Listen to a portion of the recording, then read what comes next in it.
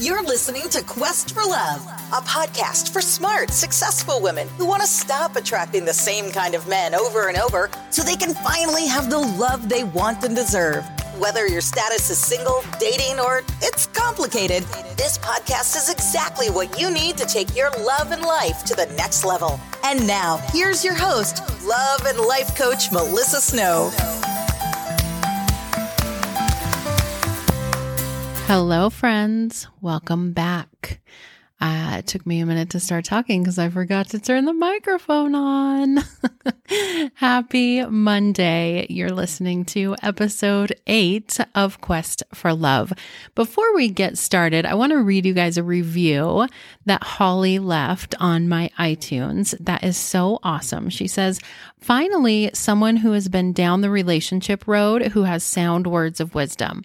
This should be taught to all the young women as well as us mature and seasoned women who want to do it right the first, second, or third time around. Mothers, share this podcast with your daughters. Starting over, start here. True love or a healthy relationship doesn't have to be a mystery or only for the lucky ones. I believe if you follow Melissa's lead and do the work, you will not be disappointed. I can't wait to listen to your next podcast." Thank you so much, Holly. That is so nice. And I agree. This is the stuff that should be taught in school. Like, I feel like if I had this podcast when I was in high school or even in my mid to late 20s, if I would have actually listened to myself, everything would have changed. So if you haven't left me a review, please do that on whatever channel you are listening on. I love to hear from you guys, and I love to hear what you think about the podcast. All right, let's dive in today. Episode 8 is all about forgiveness. I thought this would be a good topic for the first podcast of the new year so that we can all find the things that we need to forgive others or forgive ourselves for and move into 2021 with a clean slate.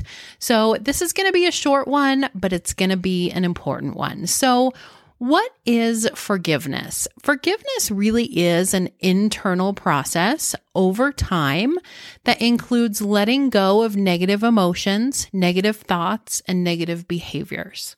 So it's something that you do to help yourself come to terms with a past experience and to end your suffering and your pain and your anger and your resentment around that event. This is why people say that forgiveness is not for the other person. Forgiveness is about and forgiveness is for you. It's about ending your own suffering, ending your own pain, closing the door on whatever situation it is that is still hurting you and moving forward. It's about deciding to stop focusing on blame and being a victim and all the ways that you've been hurt, and instead deciding intentionally to move forward in a more positive direction. Now, forgiveness does not mean letting someone off the hook or minimizing something that someone has done wrong. It doesn't mean that I agree with what you did or that what you did was okay. It's not about releasing people from natural consequences or forgetting about what they did or even about reconciling or pretending that everything is fine. Forgiving someone doesn't mean that you have to be friends with them or stay in a relationship with them or continue to have them in your life. It just means that you are releasing this hold that the past has on you. You're releasing the hold that this hurt has on you and moving forward in a more positive direction. Forgiveness is about saying, you did something that hurt me, but I want to move forward in my life for me and welcome joy back in. And I know that I can't fully do that until I let this go. Forgiveness is so important for so many reasons. It frees us from bitterness and anger and resentment and fear and depression. It's actually proven to help improve your sleep, decrease your physical pain, improve your cardiac function, increase your life satisfaction. And the only way that you can accept new joy and happiness into your life is if you make space for it. If your heart is filled up with pain and hurt, you can't be open to anything new. The analogy that I like to use is like a house on that show Hoarders. If you've seen that show, it's horrifying. If your house is totally full of stuff, you have all of this stuff in your house. Some of it was important at one time and now it's not anymore. Some of it you might want to hang on to because you feel like it has some kind of value, and some of it is just trash. Some of it was never important to begin with. Now, if I buy you the most beautiful, expensive, wonderful gift and bring it over to your house and give it to you, one of two things is going to happen. Either you're going to tell me no and pretend that you don't want it or make up excuses because you know that there's no room in your house for it because your house is full of junk. Or you're going to accept this beautiful, expensive, wonderful gift and tell yourself that you'll find a special place for it and you'll treat it with respect. And then eventually the rats will just start pooping on it and more stuff will get piled on top of it and it will just get destroyed like everything else in your house. So this analogy is what happens when you have all of this past anger and hurt and resentment in your heart and someone tries to give you love. Someone tries to give you joy. There's no room for it in your heart until you can learn to fully let go and forgive what you've been hanging on to. Now, I know what your brain is probably telling you right now, that forgiveness is not that simple, that there's all of these circumstances around your situation that make your situation unique and different, that you can't forgive because your hurt is so much deeper, or you can't forgive because he never said sorry or acknowledged what he did, or you can't forgive because it's yourself that you have to forgive, and that is even harder. But the reality is, it is far harder to hold on to pain and anger and resentment than it is to just let go, to love, to forgive, to move forward, and to find joy.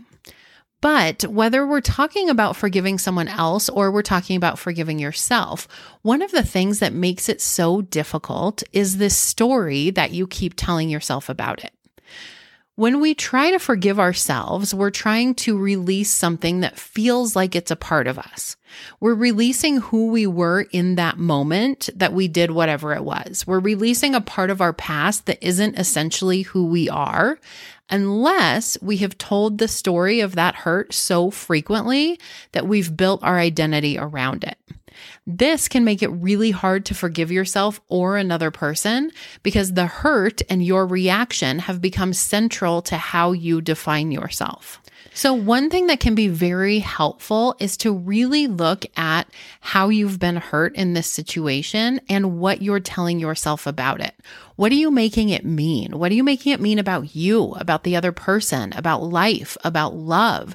Because the reality is that we've all been hurt. But what you do with that hurt is much more important than the hurt itself. The story that you keep telling yourself about that hurt is what is keeping you stuck. It's not the thing that happened to you. It's the story that you're telling yourself over and over about what it means about you, about the life that you can have, about what you're worthy of and what you deserve. The story that you're telling yourself is what's having the greatest impact on you. So how do you forgive? How do you move forward from these painful experiences without getting stuck in the past?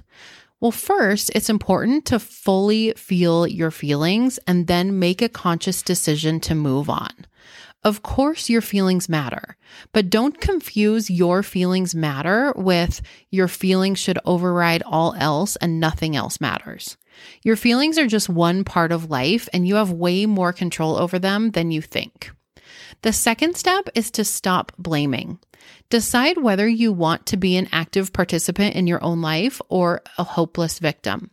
In every moment, you have that choice to continue to feel bad about another person's actions or your own, or to choose to start feeling good.